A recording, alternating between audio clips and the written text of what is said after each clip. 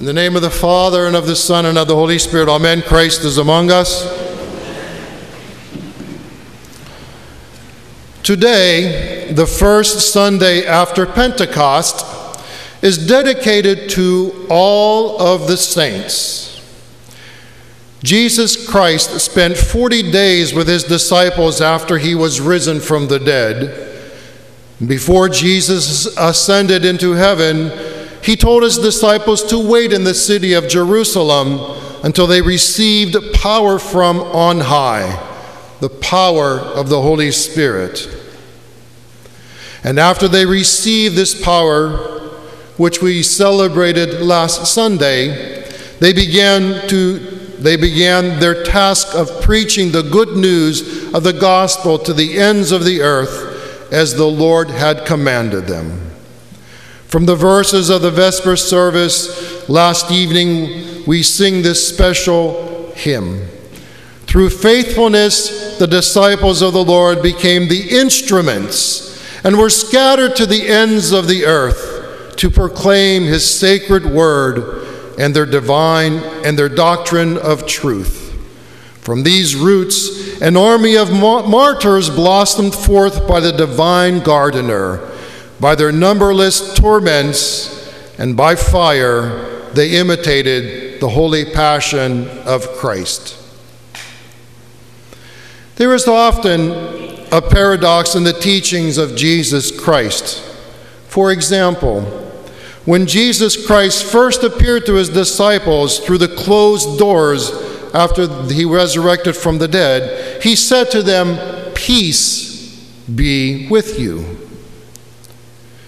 Yet when he sent them out into the world, they surely did not find peace and harmony in the places they went to preach. Their lives were anything but peaceful, as one would think the word peace would mean. World peace, right? It is interesting that in the prescribed readings for today from the Gospel of St. Matthew, there are 3 verses that have been skipped over, probably because they very often been misinterpreted or misunderstood. Jesus Christ said, "Do not think that I have come to bring peace on the earth. I did not come to bring peace, but a sword." Wow.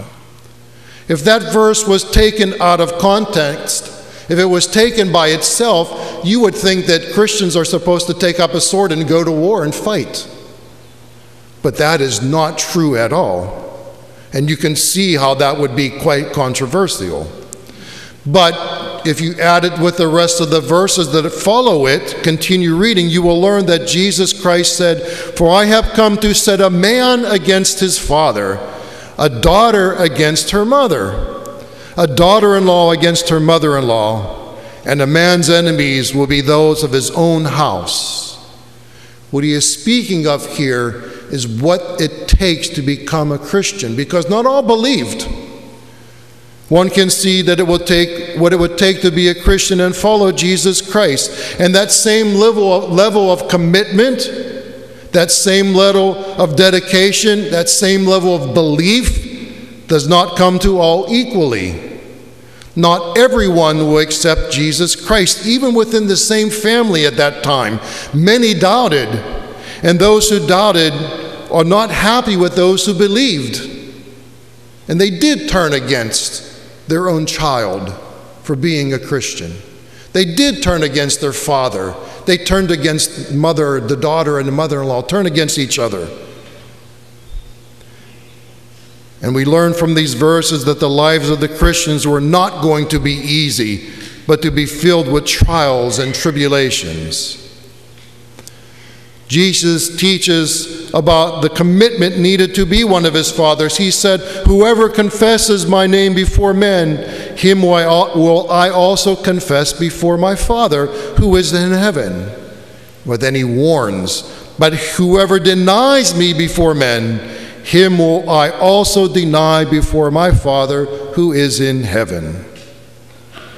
You see, we must choose one way or the other.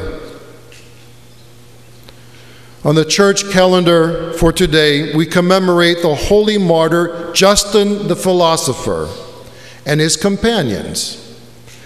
Justin was born of Greek parents about the year 125.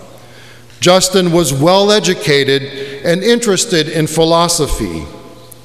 He visited all of the schools of the ancient philosophers, the Stoics, the Platonists, other great philosophers of the East of that age.